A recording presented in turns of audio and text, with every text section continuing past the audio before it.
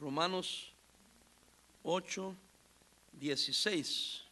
¿Lo tienen ahí? Leámoslo todos juntos, por favor.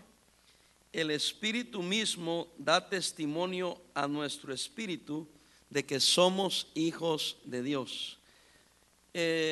Hermanos, hay una seguridad en el creyente. Una seguridad no dada por una religión, por una persona, por una iglesia.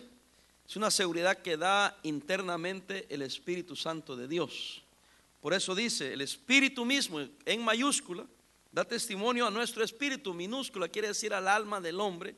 Oiga, dice de que somos hijos de Dios. Y voy a tratar un tema hoy sobre la seguridad, la base de la seguridad de los creyentes. Amén, hermanos. Porque usted y yo oímos de alguien que dice: oh, yo fui cristiano, yo también estuve en una iglesia. Y tanta equivocación que hay allá afuera, hermanos, y no hay semejante cosa como que yo fui cristiano.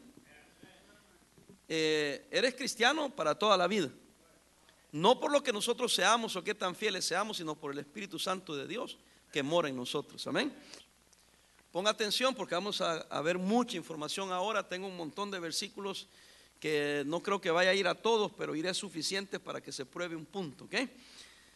La base de la seguridad de los creyentes. Seguridad de los creyentes está basada sobre el conocimiento cierto de Dios. Conocimiento cierto revelado en la creación y sus poderosos actos en la historia. También está basada la seguridad de los creyentes en la certidumbre de sus promesas, la vindicación y la resurrección de Cristo. Y como leímos ahí en Romanos 8:16, el testimonio interno de una demostración externa del Espíritu Santo de Dios. Amén. No estaba en conflicto el apóstol Pablo con el apóstol Santiago. Pablo enseñaba que la salvación es solo por fe, y Santiago enseñaba que si tenemos esa salvación que es solamente por fe, va a ser demostrada por medio de nuestras obras. Cristo dijo: por sus frutos los conoceréis. ¿A quiénes? A los que son de Cristo. Amén. No somos salvos por obras, somos salvos por la fe puesta en Cristo, por gracia, como un regalo de Dios. Amén, hermanos. No por obras. Pero el que es cristiano tiene obras, y las obras nos dan seguridad de que hay algo más poderoso que nosotros adentro de nosotros, y es el Espíritu Santo de Dios. Así que vamos a ver 12 puntos. Número 1, la seguridad que viene por conocer a Dios a través de sus poderosas obras. Vea conmigo el Antiguo Testamento, Éxodo 6:7, por favor. Recordemos que esta no es una predicación normal, es un estudio bíblico. Amén. Vaya por favor ahí. ¿Sabe qué, hermanos? Discúlpenme, vamos a ir después ahí.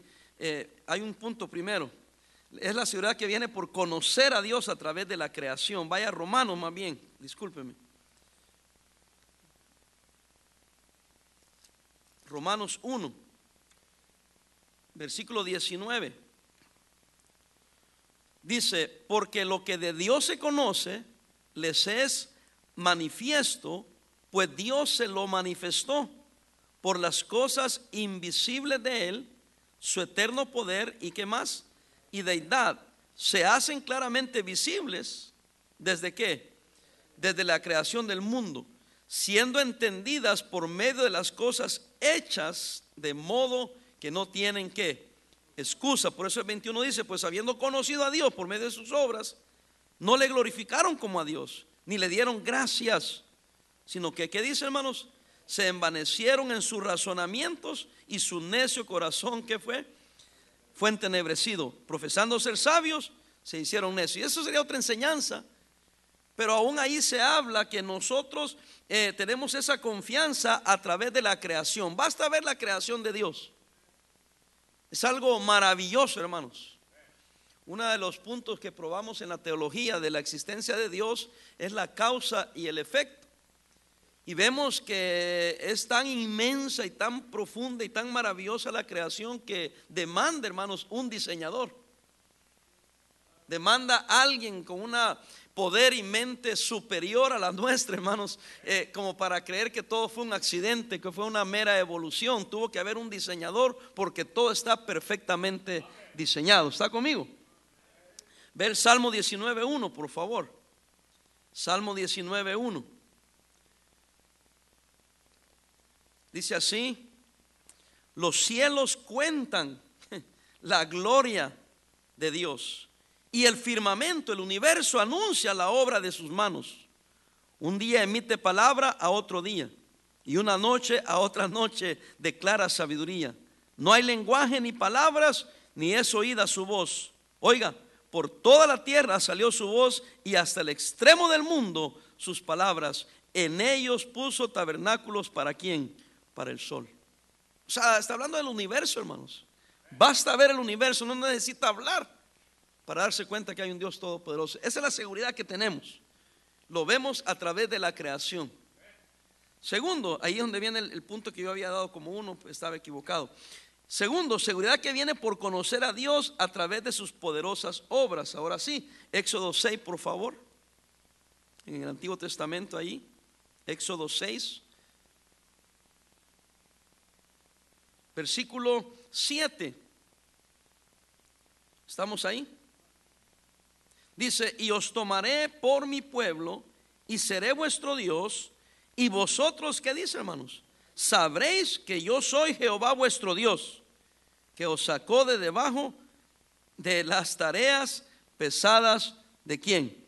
De Egipto. En otras palabras, van a saber que yo soy Dios. ¿Por qué? Por las obras que Él iba a hacer. Amén, hermanos. Número 3, seguridad basada sobre la certeza de la palabra de Dios. Hermanos, este libro es poderoso. Este libro es poderoso. No es como cualquier otro libro. Lo hemos visto, hermanos, el poder que hay en la palabra de Dios.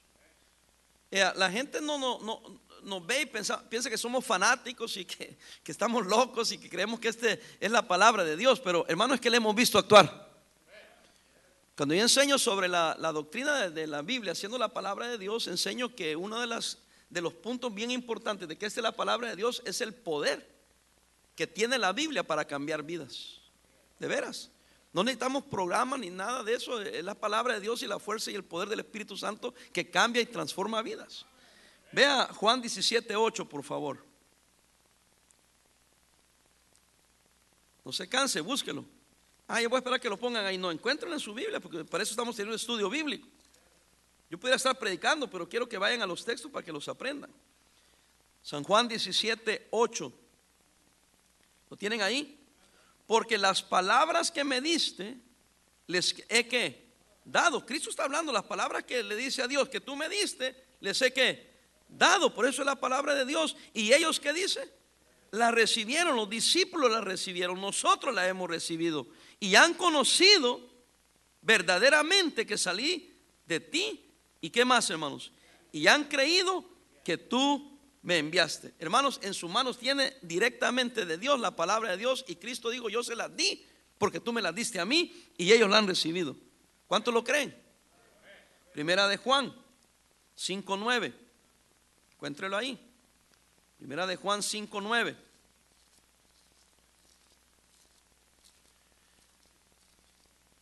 Yo sé que está ahí, ¿verdad?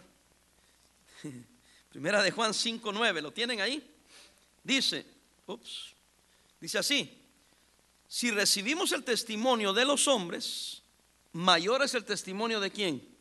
De Dios, porque este es el testimonio con que Dios ha testificado acerca de su Hijo. El que cree en el Hijo de Dios tiene el testimonio en sí mismo. El que no cree a Dios le ha hecho ¿qué? Mentiroso, porque no ha creído en el testimonio que Dios ha dado acerca de ¿quién? De su Hijo. Amén, hermanos. Bueno, tenemos una seguridad basada en la certeza de lo que Dios nos ha prometido a nosotros. Somos salvos, hermanos, porque Él nos ha dado el testimonio en su palabra de que somos hijos de Dios. Mira el versículo 11. Y este es el testimonio, dice, porque está hablando del testimonio de Dios. ¿Cuál es el testimonio? Que Dios nos ha dado, ¿qué, hermanos? Vida eterna, y esta vida está en su Hijo. El que tiene al Hijo tiene la vida, el que no tiene al Hijo de Dios no tiene la vida. 13, ¿estamos? Léalo conmigo. Estas cosas os he escrito a vosotros que creéis en el nombre del Hijo de Dios, léalo conmigo, para que sepáis que tenéis vida eterna y para que creáis en el nombre del Hijo de Dios. Gloria a Dios. ¿Tiene usted esa seguridad? No, eso no le da una religión. Eso no lo da porque el pastor dice. Ya leímos allá en Romanos 8:16 que el Espíritu Santo da testimonio a nuestro espíritu de que somos hijos de Dios. Y aquí dice que las palabras estas se escribieron para que sepamos. No, la seguridad de la salvación no es andar dudando, hermanos. Cuando yo era más joven, bastante joven, leí un libro de Carlos Spurgeon, que era un gran predicador inglés. Se llama el libro Discurso a mis estudiantes, y el primer capítulo habla de la seguridad de la salvación. Y él decía que cualquier estudiante del colegio bíblico, lo primero que debe asegurar en su mente y en su corazón es la seguridad de la salvación de su alma. Porque no puede un ciego ser guía de ciegos. Si yo voy a predicarles el evangelio y voy a decirles que hay vida eterna en Cristo, yo tengo que estar seguro que eso es verdad. Amén. Y de ahí donde viene la seguridad del creyente, es a través de la creación, a través de sus poderosas obras, a través de las promesas que están en la palabra de Dios. Número 4, seguridad que viene por causa del juramento de Dios. Hebreos 6:17, unas páginas hacia atrás. Hebreos 6:17.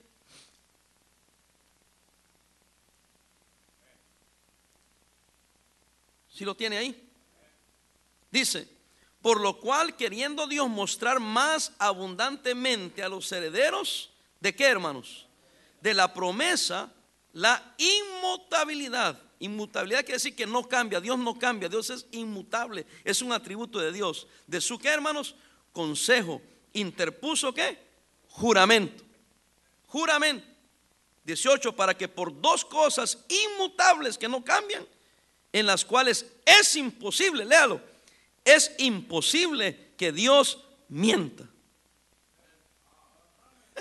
Yo no sé, yo estoy enseñando esto porque usted salga de aquí con una confianza y una seguridad, hermanos, para que duerma tranquilo hoy, amén.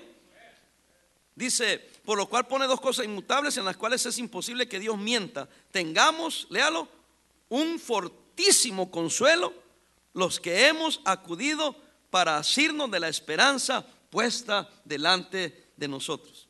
Mira, aquí si yo fuera pentecostal diría, gloria a Dios, aleluya. Amén. Esto es para emocionarse, hermanos.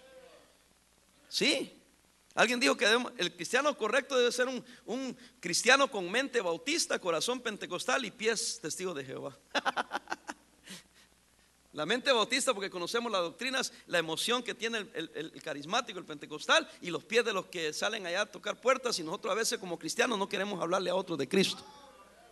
Pero bueno, ahí los dejo que mediten. Siempre el predicador sale todo el tiempo, ¿verdad? Estamos en un estudio bíblico. Un juramento de Dios, hermanos. Mira el 7:21, Hebreos 7:21. Dios no cambia. ¿Está ahorita conmigo? Hebreos 7:21.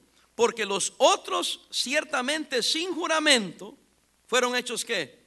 Sacerdotes, pero este con el juramento del que dijo, juró el Señor, ¿y qué dice? No se arrepentirá porque Él va a cumplir lo que promete. Tú eres sacerdote para siempre según el orden de Melquisedec. Versículo 22. Por tanto, léalo conmigo, Jesús es hecho fiador de un mejor pacto.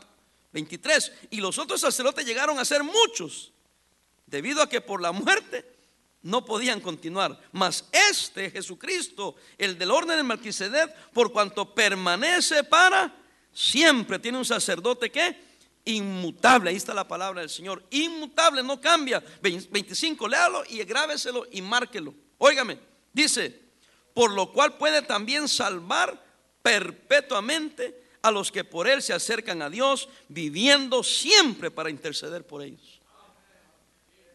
Es una palabra un poco arcaica. La perpetuamente quiere decir eternamente, sin final. ¿Sabía usted que hay muchos que se llaman cristianos que no están seguros de la salvación de su alma? Y algunos creen que la salvación se pierde. Pero hermano, dice que Él ofrece vida eterna. Si Él ofrece vida eterna y usted le cree a Él, es eterno y lo eterno no se acaba. Porque nuestra fe no está en nosotros, nuestra fe está en Jesucristo. Y mientras Él esté garantizando ese pacto, no se puede acabar. Me dijo alguien, pero ¿qué si alguien estuvo en la iglesia, anduvo fiel y después anda en el mundo? Es que nunca tuvo la salvación. Se hizo miembro de la iglesia y anduvo entre los hermanos, pero nunca tuvo la salvación de la que yo estoy hablando, de la promesa de Dios y el Espíritu Santo que mora en nosotros. Pero entonces, si usted no tiene esa confianza, yo lo invito a que hoy no se vaya de aquí sin entregar su vida a Cristo. Pero si usted ya lo hizo, entonces empiece a creer en lo que la palabra de Dios dice. Pero le comentaba yo y esperaba llegar aquí. Empecé a contar la historia de Carlos Spurgeon y discursos de estudiantes y le conté cómo él dijo que tiene que estar uno seguro de su salvación. No le conté la segunda parte. Cuando yo leí eso, yo me tiré de rodillas al piso y le dije: Señor, yo sé que soy salvo, pero esto me impactó, que si yo voy a ser predicador y estoy en el instituto, yo tengo que estar bien seguro de la salvación de mi alma. Y Señor, yo sé que fui salvo cuando fui salvo, pero si no fui salvo, quiero arreglar ese asunto, le dije. No recomiendo que lo haga, nomás le estoy contando lo que yo hice. No vayan a ser usted también, yo también lo voy a hacer, tampoco. Yo le digo que a mí, y yo no digo que yo fui salvo ahí. Yo creo que fui salvo cuando fui salvo. Pero en mi caso, como yo iba a ser predicador, le dije al Señor que no quería jamás dudar. Yo te pido que me des esa confianza, esa seguridad. Y yo no estoy diciendo que no tenía confianza, no tenía seguridad, pero a mí me impactó esa verdad.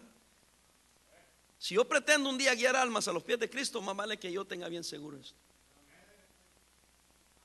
No estoy diciendo que usted lo haga, pero yo lo hice. Amén.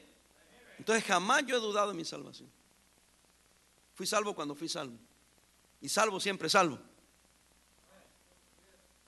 A muchos, usted como ha crecido aquí, pero hay grupos que nos critican cuando decimos de la seguridad y salvo siempre salvo, porque han habido grupos falsos, erróneos, que andan viviendo en el mundo y haciendo pecado, pero al cabo que soy salvo siempre salvo. Entonces por eso algunos nos critican cuando decimos esa declaración, pero yo lo estoy haciendo en todo lo que he hablado ahorita, en la seguridad que tenemos en Cristo, en la promesa de Dios, en el juramento de Dios.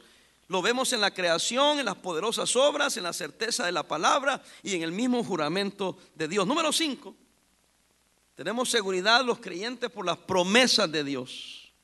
Amén, hermanos. Déjenme ver, aquí tengo un montón de textos.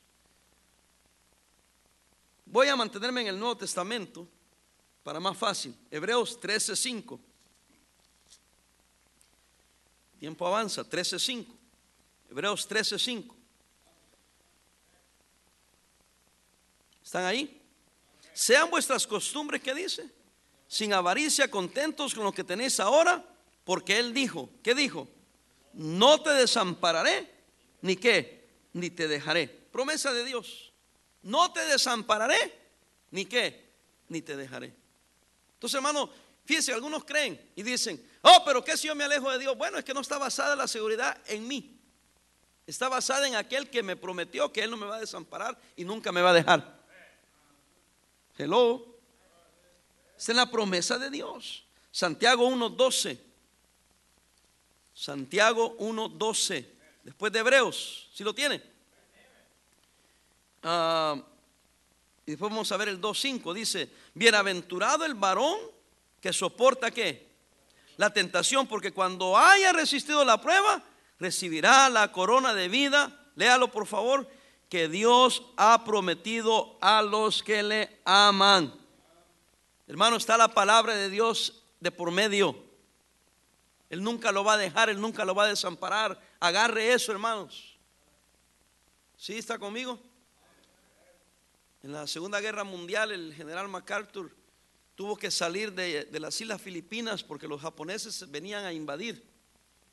Y él dejó un ejército de filipinos para que hicieran guerra en guerrillas, y les dijo: quédense ahí, resistan a los japoneses, no se rindan, peleen.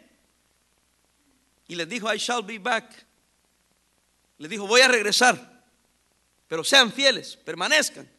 Yo no lo voy a dejar, voy a ir, voy a salir, tengo que salir, voy a reorganizarme y yo regreso.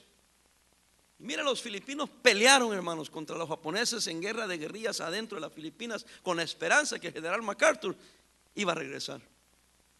Y cuando él regresó y pateó a los japoneses y los sacó de las Filipinas, dijo: regresé. Y a nosotros nos ha prometido Cristo que Él viene otra vez, hermanos, mayor que el general MacArthur. Pero algunos no creen que Cristo viene.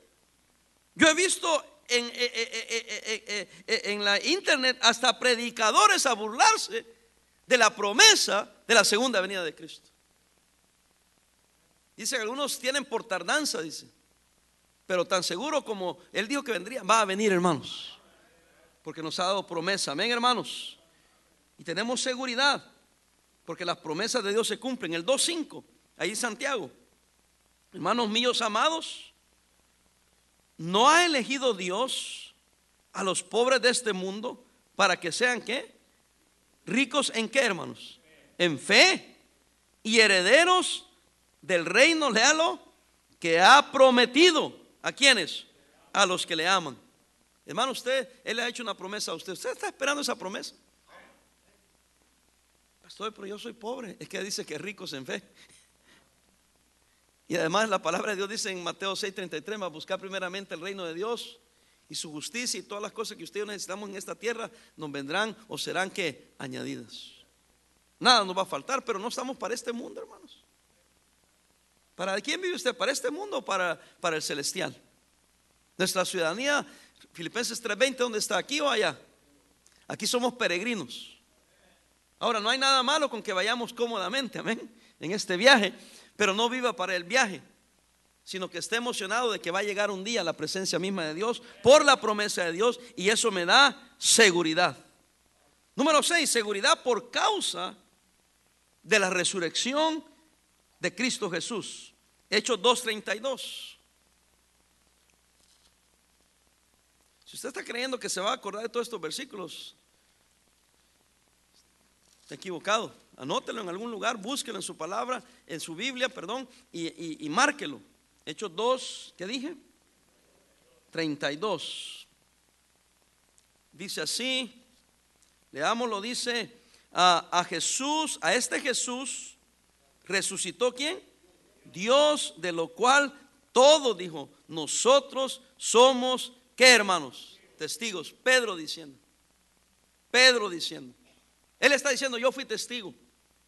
Él resucitó y quedaron plasmadas en las escrituras para que nosotros las creyésemos también. Yo no lo he visto, pero como que si lo hubiese visto. ¿Por qué? Porque hubieron testigos oculares de la resurrección de Cristo. Y como creo que esta Biblia es la palabra de Dios, yo creo que Pedro dijo la verdad cuando dijo que él había visto a Cristo resucitado.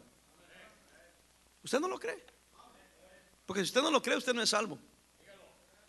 Porque Pablo dijo que la columna vertebral del cristianismo es la resurrección de Cristo. Porque si Cristo no resucitó, en vana, dice, vana es vuestra fe. Sí, hermanos. Mire, 17:31. Hechos 17:31. Por cuanto ha establecido un día en el cual juzgará al mundo, ¿cómo, hermanos? Con justicia. 17:31, ¿sí lo tienen ahí?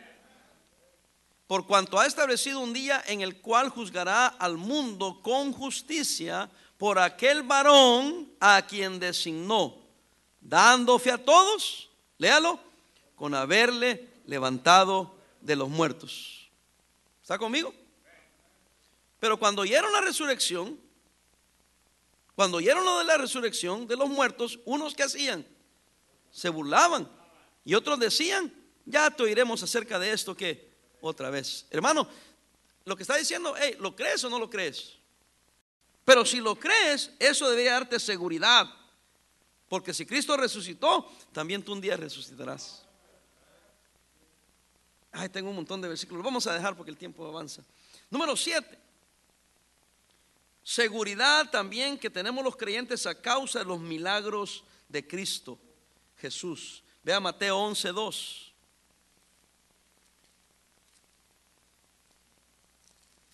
Mateo 11:2.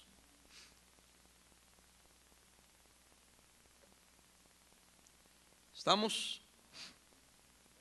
Dice: al oír Juan en la cárcel los hechos de Cristo, le envió 2 de sus discípulos para preguntarle: ¿eres tú aquel que había de venir o esperamos a otro?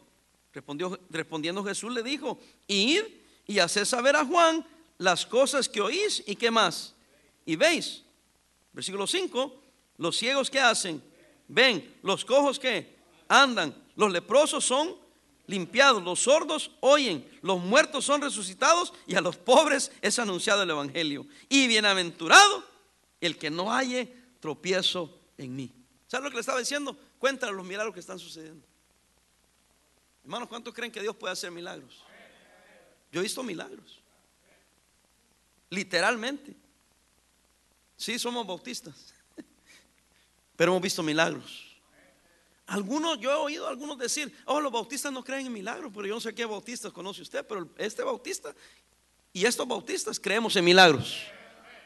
Creemos un Dios que hace milagros. Amén. Sí, hermano, lo hemos visto. Nosotros en nuestra iglesia hemos tenido cánceres sanados. Ahora, no todos se van a sanar, porque algunos tienen enfermedades, no porque han hecho pecado, pero para que Él se glorifique en ellos. Pero hemos visto sanidades. Amén. Pastor, entonces ¿por qué no tiene una campaña de sanidad? Porque, hermano, no es esa nuestra onda. Pero cuando ha habido oportunidad de orar por algún enfermo y Dios, hemos pedido con fe, hemos orado, hemos creído, Dios ha hecho milagros. Nosotros ungimos con aceite, porque según Santiago 5:17, está uno enfermo entre nosotros, llame a los ancianos y únjale con aceite. ¿Sí está conmigo? Pastor, ore por mí sobre este asunto. Yo le digo: pues vamos a orar, pero vamos a orar de que Dios dirija a los médicos, pero también vamos a orar que Dios haga un milagro. Si los médicos no pueden, que Dios haga el milagro. ¿Alguien está aquí? Sí creemos en milagros, hermano, y por eso creemos que hay un Dios verdadero. Amén. Juan 4:48. ¿Sí estamos? Entonces Jesús le dijo: sino que viereis señales y qué, y prodigios, que dice, no creeréis. O sea, las señales fueron dadas, hermano, para que creyésemos, para que veamos que hay un Dios. Eran pruebas indubitables de que quien estaba con ellos era el Dios mismo, porque solo Él podía hacer esos milagros. ¿Sí está conmigo? Vea Juan 10:38, ahí mismo, siga ahí, Juan 10:38. Mas si las hago, aunque no me creáis a mí, léalo, creed a las obras, para que conozcáis y creáis que el Padre está en mí y yo ¿qué? En Él. Amén. Versículo 37 dice: si no hago las obras de mi Padre, no me creáis. Hermano, el profeta, en este caso Cristo, que venía, hizo milagros para poner veracidad al mensaje que predicaba. ¿Está conmigo? Y yo creo que no necesita Él ya hacer milagros para que creamos que Él es el Dios de los cielos que nos ha visitado, pero Él hace milagros para sus hijos, para que agarren y no pierdan confianza en Él, porque hace cosas que solo Él puede hacer. Pero algunos no creen. Pero los que tenemos seguridad, porque hemos visto su mano poderosa, no podemos dudar, hermano, porque hemos visto milagros, no como los que a veces se nos presentan ahí como algo emotivo nomás, como y se han descubierto falsedades. Por eso es que esos falsos profetas han hecho falsedades y han hecho imitaciones, porque saben ellos que la gente los va a seguir si muestran que ha habido algún milagro, pero aparente milagro. Los han hecho investigaciones y descubierto que eran mentiras. Pero nosotros que no andamos en la televisión y levantando dinero ni haciendo campañas, aquí entre nosotros y entre los que conocemos hemos visto Dios hacer milagros. ¿Alguien está conmigo? Número 8. Entonces tenemos seguridad a través, dijimos, de la creación, de las poderosas obras, de la palabra de Dios. Tenemos seguridad a través del juramento de Dios, de las promesas de Dios, de la resurrección de Cristo, de los milagros de Jesús. Número 8, tenemos seguridad por el Espíritu Santo, que nos da seguridad a los creyentes, hermanos, con demostraciones externas del poder de Dios. Vea Hebreos 2:4, por favor. Hebreos 2:4. Testificando, ¿quién, hermanos? Dios, ¿qué dice? Juntamente con ellos, ¿cómo? Con señales y prodigios, ¿y qué más? Diversos milagros, ¿y qué más? Y repartimiento del Espíritu Santo, ¿según qué? Su voluntad. Esas son pruebas externas. Pruebas externas, porque habían cosas que sucedían solamente con el poder del Espíritu Santo. Vea Marcos 16:17. Y estas señales seguirán a quienes, a los que creen. En mi nombre echarán fuera demonios, hablarán nuevas lenguas, tomarán en las manos serpientes, y si vieran cosa mortífera no les hará daño. Sobre los enfermos pondrán sus manos, y ¿qué dice, hermanos? Sanarán. Amén. Demostración externa del poder de Dios. Amén, hermanos. Y de ahí viene nuestra seguridad, hermanos. No es que nosotros tengamos poder, pero Dios tiene poder. Segunda de Corintios 3:2. Y ahí paso al otro punto. Segunda de Corintios 3:2. ¿Están aprendiendo algo, hermanos? Espero que sí. Dice: nuestras cartas sois quienes, vosotros. Nuestras cartas sois vosotros, dice, escritas en nuestros corazones, conocidas y leídas por todos los hombres, siendo manifiesto que sois carta de Cristo, expedida por nosotros, escrita no con tinta, sino con ¿qué, hermanos? Con el Espíritu del Dios vivo, no en tablas de piedra, sino en tablas de carne. ¿De qué, hermanos? Del corazón. Amén. Y dice versículo 4 incluso: y tal confianza tenemos mediante Cristo para con Dios, no que seamos competentes por nosotros mismos para pensar algo como de nosotros mismos, sino que nuestra competencia, ¿qué dice? Proviene de Dios, y dice que es por medio del Espíritu Santo de Dios. ¿Alguien está aquí, hermanos? Bueno, número 9. Tenemos una seguridad porque el Espíritu Santo nos da esa seguridad a los creyentes, dándonos convicción interna. No vamos a ir ahí. Romanos 8:16, lo leímos al principio. El Espíritu Santo testimonia a nuestro espíritu de que somos ¿qué? Hijos de Dios. Número 10, son 12, ya vamos a terminar. Dice: el Espíritu Santo también da seguridad a los creyentes, sellándonos con el Espíritu Santo de la promesa. Ve Efesios 1:13. Cuando hablamos de la seguridad de la salvación, hablamos de este versículo. Efesios 1:13. ¿Están ahí, hermanos? Y en él también vosotros, habiendo ¿qué? Oído la palabra de verdad. ¿Cuál es la palabra de verdad? El evangelio de vuestra salvación. Y habiendo ¿qué? Creído. Habiendo creído en él, ¿fuisteis qué?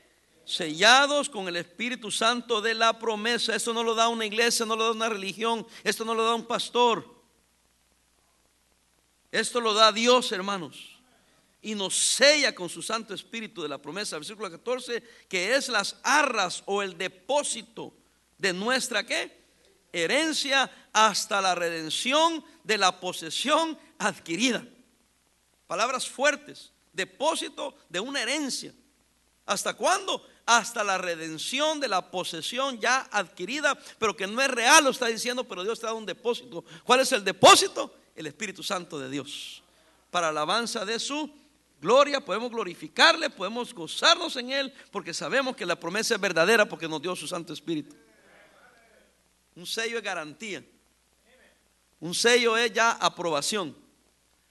Un sello está diciendo: esto ya se hizo. Amén. Y tenemos el Espíritu Santo dentro de nosotros. Número 11. Seguridad por causa del testimonio de testigos oculares. Vea segunda de Pedro 1:16. Testigos oculares, hermanos. Segunda de Pedro 1:16. Primera, segunda. Estamos. Porque no os hemos dado a conocer el poder y la venida de nuestro Señor Jesucristo, siguiendo ¿qué? Fábulas artificiosas. Dice, esto no es una artificiosa, no es inventado, esto no es una fábula, sino como habiendo ¿qué? Visto. Pedro está hablando con nuestros propios ojos, que dice su majestad. Versículo 17. Pues cuando él recibió de Dios Padre honra y gloria, le fue enviada desde la magnífica gloria una voz que decía, léalo: este es mi Hijo amado, en el cual tengo complacencia. Versículo 18, mire lo que testifica Pedro: y nosotros oímos esta voz enviada del cielo cuando estábamos con él en el monte santo, en el monte de la transfiguración. Tenemos también, 19, la palabra ¿qué? Profética más segura, la cual hacéis bien en estar atentos como una antorcha que alumbra en lugar oscuro hasta que el día la esclarezca y el lucero de la mañana salga. ¿Dónde, hermanos? En vuestros corazones. Y ve aquí 20 y 21, la palabra profética más segura, 20 y 21. Entendiendo primero esto, que ninguna profecía de la Escritura es de interpretación privada, porque nunca la profecía fue traída por voluntad humana, léalo, sino que los santos hombres de Dios hablaron siendo inspirados por el Espíritu Santo. ¿Qué está diciendo Pedro? Yo fui testigo y testifico, pero hay una palabra profética más segura, porque la profecía o la palabra profética más segura no fue traída por voluntad humana. Sí fueron hombres que le escribieron. Muchos de ustedes discuten, no fueron hombres, es palabra de Dios. Ustedes piensan que Dios ahí escribió desde arriba del cielo aquí. No, es palabra de Dios, pero hombres le escribieron. Pero dice la Biblia claramente que fueron inspirados. ¿Por quién? Por el Espíritu Santo. Enseñamos esto en doctrina, es el soplo de Dios. Y por eso dice, yo lo vi, dice. Pero también tenemos una palabra profética segura, y es lo que ustedes tienen en la palabra de Dios. Aunque Pedro creía porque lo vio, nosotros no lo hemos visto, pero tenemos la palabra de Dios. Y aparte de la palabra de Dios, tenemos el Espíritu Santo de Dios. Entonces tenemos una evidencia externa que es la palabra de Dios, y tenemos la evidencia interna que es el Espíritu Santo de Dios. Hermano, mire, eso nos hace bíblicos, fundamentales. No nomás es por ponernos un nombre y darnos a conocer. No, es que somos fundamentados, basados en la palabra de Dios. Otro grupo nos llaman fanáticos, locos. Y bien es cierto que entre nosotros hay muchos locos, fanáticos, extremistas, sí los hay. Pero hermano, los que somos bíblicos, por eso yo a propósito me aseguré que nuestra Biblia, más que decir fundamental, dice iglesia bíblica, iglesia bautista, ¿qué? Bíblica. Usted, ese nombre no está ahí nomás por casualidad. Por eso se puso el nombre. Yo dije, ¿qué nombre es el más adecuado? Iglesia Bautista, porque Bautista por los cosas que nos identifican, ¿verdad? Por los distintivos bautistas. Por eso es Bautista. Iglesia Bautista, así que ya sabemos lo que creemos los bautistas, pero es que bíblica. Bien, podríamos haber dicho fundamental, pero a mí me gustó bíblica, porque eso ya no hay más de dónde explicar. Estamos basados en la palabra de Dios. Amén. Ay, dijo, la letra mata, dicen algunos grupos. El Espíritu vivifica. La letra que viene de la palabra de Dios con el Espíritu Santo no mata, te da vida, hermano. Amén. Y por eso andan buscando cosas externas, hermanos, del mundo para emocionarse. Nosotros no necesitamos cosas externas, tenemos dentro de nosotros el Espíritu Santo de Dios. ¿Alguien está conmigo? Bueno. Ya yo creo que basta. Si están convencidos que hubieron testigos oculares como Pedro. Y por último, seguridad del testimonio de los otros apóstoles. Hechos 22:14. Hechos 22:14.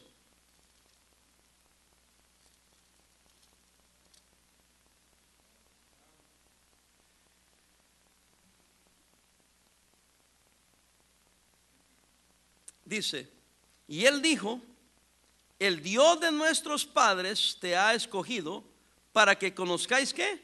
Su voluntad, y veáis al justo y oigáis la voz de su boca, porque serás ¿qué? Este es Pablo. Porque serás testigo suyo a todos los hombres de lo que has ¿qué? Visto y qué más, y oído. Ahora pues, ¿por qué te detienes? Levántate y qué, y bautízate, y lavas tus pecados, invocando ¿qué? Su nombre. No dice que el bautismo lava tus pecados. Dice que te bautices y que laves tus pecados invocando su nombre. Quien limpia tus pecados es Cristo, pero te bautizas en el nombre de Cristo.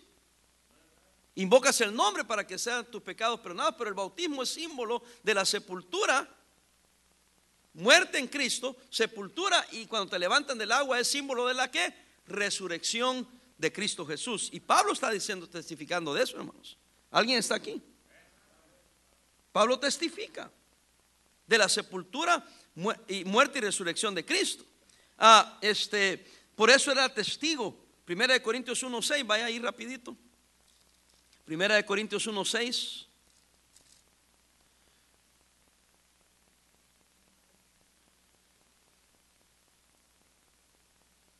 Dice: así como el testimonio acerca de Cristo ha sido confirmado ¿en quién? En vosotros. Amén. De tal manera que nada os falta en ningún don, esperando la manifestación de nuestro Señor, ¿qué, hermanos? Jesucristo. Vea el 2:1, por favor. Ahí mismo, 1 Corintios 2:1.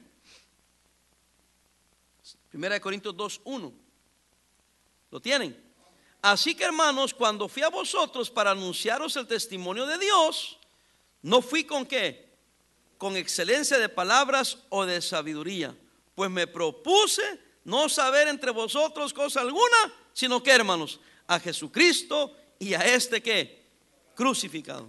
Pablo está testificando, hermanos, de la seguridad que había en Cristo, por lo cual él solo predicaba a Cristo, hermanos. Y 1 Tesalonicenses 2:13. Y termino ahí, tengo un montón de versículos, pero ya es tiempo de terminar. Dije 1 Tesalonicenses 2:13. ¿Lo tiene? Dice: por lo cual también nosotros sin cesar damos gracias a Dios de que cuando recibisteis la palabra de Dios que oíste de nosotros, léalo por favor, la recibiste no como palabra de hombres, sino según es en verdad la palabra de Dios, la cual actúa en vosotros los creyentes. Pablo dice: yo les prediqué, pero ustedes no la recibieron como palabra mía, la recibieron como palabra de Dios. Y en verdad, dice él, es la palabra de Dios. ¿Quieren una prueba? Es la palabra de Dios la que actúa en vosotros. Yo oigo a los predicadores predicar, y gloria a Dios por ellos, predican buenos mensajes, explican bien la palabra del Señor, pero yo cuando agarro algo, yo veo qué dice la Biblia. Hermano, miren, eso nos hace también bíblicos. ¿Qué? Que no se trata de lo que dijo un hombre, sino qué dice la palabra de Dios. Si el hombre predica lo que está en la palabra de Dios, dice Pablo, yo les prediqué, pero les prediqué la palabra de Dios, y quien actuó no fue mi predicación, porque yo no me propuse saber nada entre vosotros más que solamente predicar a Cristo, dijo en la otra ocasión. Pero en realidad, dice él, lo que actuó en ustedes no fue lo que yo les dije, sino la palabra de Dios. Sea Dios veraz y todo hombre mentiroso. Y hoy en día, hermano, lamentablemente algunos están siguiendo a hombres, y no tenemos de aprender a seguir la palabra de Dios. Si el hombre predica la palabra de Dios, amén. Pero yo una vez con alguien platicando, teníamos un desacuerdo, y me dijo: pero el fulano, pastor fulano dijo tal cosa. Y yo le dije, me atreví a decirle: a mí qué me importa lo que el pastor fulano dijo, la Biblia dice otra cosa. Y este pastor se enojó y me dejó de hablar, porque son sectarios, son seguidores de hombres. Yo digo que hay que respetar al hombre, hay que entender la escritura. Dios ha puesto pastores, ha puesto maestros, y hay lugar para imitar la fe del hombre de Dios. Pero hermano, si hay un conflicto entre lo que el hombre dice y lo que la Biblia dice, tú siempre sigues lo que la Biblia dice. Se lo digo yo como pastor. ¿O yo? Y muchos predican preferencias o caprichos como que si fuera palabra de Dios. Y los tenemos. Y usted sea sabio. Si esto no me afecta a mí y es una preferencia el pastor, bueno, eso es lo que Dios ha puesto en el pastor, pero no tiene nada que ver con doctrina, no tiene nada que ver con salvación, entonces lo aceptamos. Porque son a veces idiosincrasias de nosotros los pastores. Alguien dijo, son indios sin gracia, dijo. Y sí sucede. Porque nosotros le pedimos a Dios que nos dé sabiduría cómo correr los asuntos de la iglesia, pero que no tengan nada que ver con mi vida, mi salvación, con mi fe en Cristo, ¿verdad? Y entonces uno tiene que usar discernimiento. Hay cosas que son preferenciales, yo lo entiendo también, pero tengamos cuidado, ¿ven? Por eso tenemos el Espíritu Santo que nos confirma y nos dirige. Y por eso un pastor sabio no es un dictador, un loco, un extremista. Tiene sus convicciones y las, según Dios le dice, las mantiene, y respetamos todo eso. No me malentienda, por favor, no me vengan a mandar a mí por un tubo. No estoy hablando de eso, porque quien tiene el Espíritu Santo de Dios va a entender y va a saber si esto es más un capricho o es algo que sí se debe hacer, porque debe haber cierto orden. Tampoco estamos hablando de desorden. Y yo respeto, yo voy a muchas iglesias y no todos hacen las cosas como nosotros las hacemos, pero tenemos la misma doctrina. Son metodologías y ahí Dios nos da libertad. Entonces no ande comparando una iglesia con la otra. Lo que sí no podemos cambiar es lo que dice la Biblia. Que si el pastor predicó un poquito más largo que el otro gritó, el otro no gritó, esas son cuestiones secundarias. ¿Está conmigo? Yo voy a iglesias donde hay desorden. A mí no me gustan las iglesias que hacen todo en orden. Yo voy a iglesias donde sacan los niños a la hora de la predicación. A mí me gusta que estén en la predicación para que vayan creciendo y se acostumbren a escuchar al varón de Dios. Pero no quiero decir que son iglesias heréticas, simplemente son preferencias. Yo a veces me pongo una camisa azul. Otros creen que si me pongo una camisa azul ya perdí mi salvación, porque creen que solo los que usan camisa blanca son salvos. Eso ya está mal, porque ya le están agregando a la salvación. La salvación está en Cristo, hermanos. Ahora el protocolo dice que es más formal si usamos camisa blanca. Perfecto, perfecto. Si el protocolo dice, yo quiero parecer lo más formal que sea, porque estoy representando a Dios. Pero no me la pongas ligado a la salvación, ni al hecho que sea bíblico o no bíblico, porque use o no use cierto color de camisa o cierta marca de zapatos. ¿Alguien está aquí? ¿Sí me entiende? Mire, yo siempre trato de andar así lo más corto que puedo, pero un día me encontré un pastor por allá comprando Biblia. Me encontré un pastor de esos un poco extremistas y me dice, ay hermano, para, ¿cómo estás? Ay hermano, ¿cómo está? Me da gusto verlo. Y me pone la mano aquí, hermano. Y yo dije, ¿y este vato qué ondas? Y me dice, ay, ya no eres fundamental, me dice, porque no tienes los 4 dedos de medida. Y yo dije, si el hombre dice que al hombre le es vergonzoso dejarse crecer el cabello. Algunos se cortan así como cebolla mal cortada, no sé cómo. Y algunos se hacen estilos de corte, o sea, algunos redonditos, que cuadraditos, que el taper, que el no sé qué. Pero eso ya son preferencias, estos están brutos, hermano. Ya tienen medida y estilo y casi quiere que vaya uno al mismo peluquero, porque si no, no eres fundamental. ¿Sí me entiende? ¿Alguien está aquí? Bueno, se los dejo porque hay de toda clase de tonterías, pero la seguridad viene en las cosas que yo he hablado, doctrina. Amén. Vamos a orar.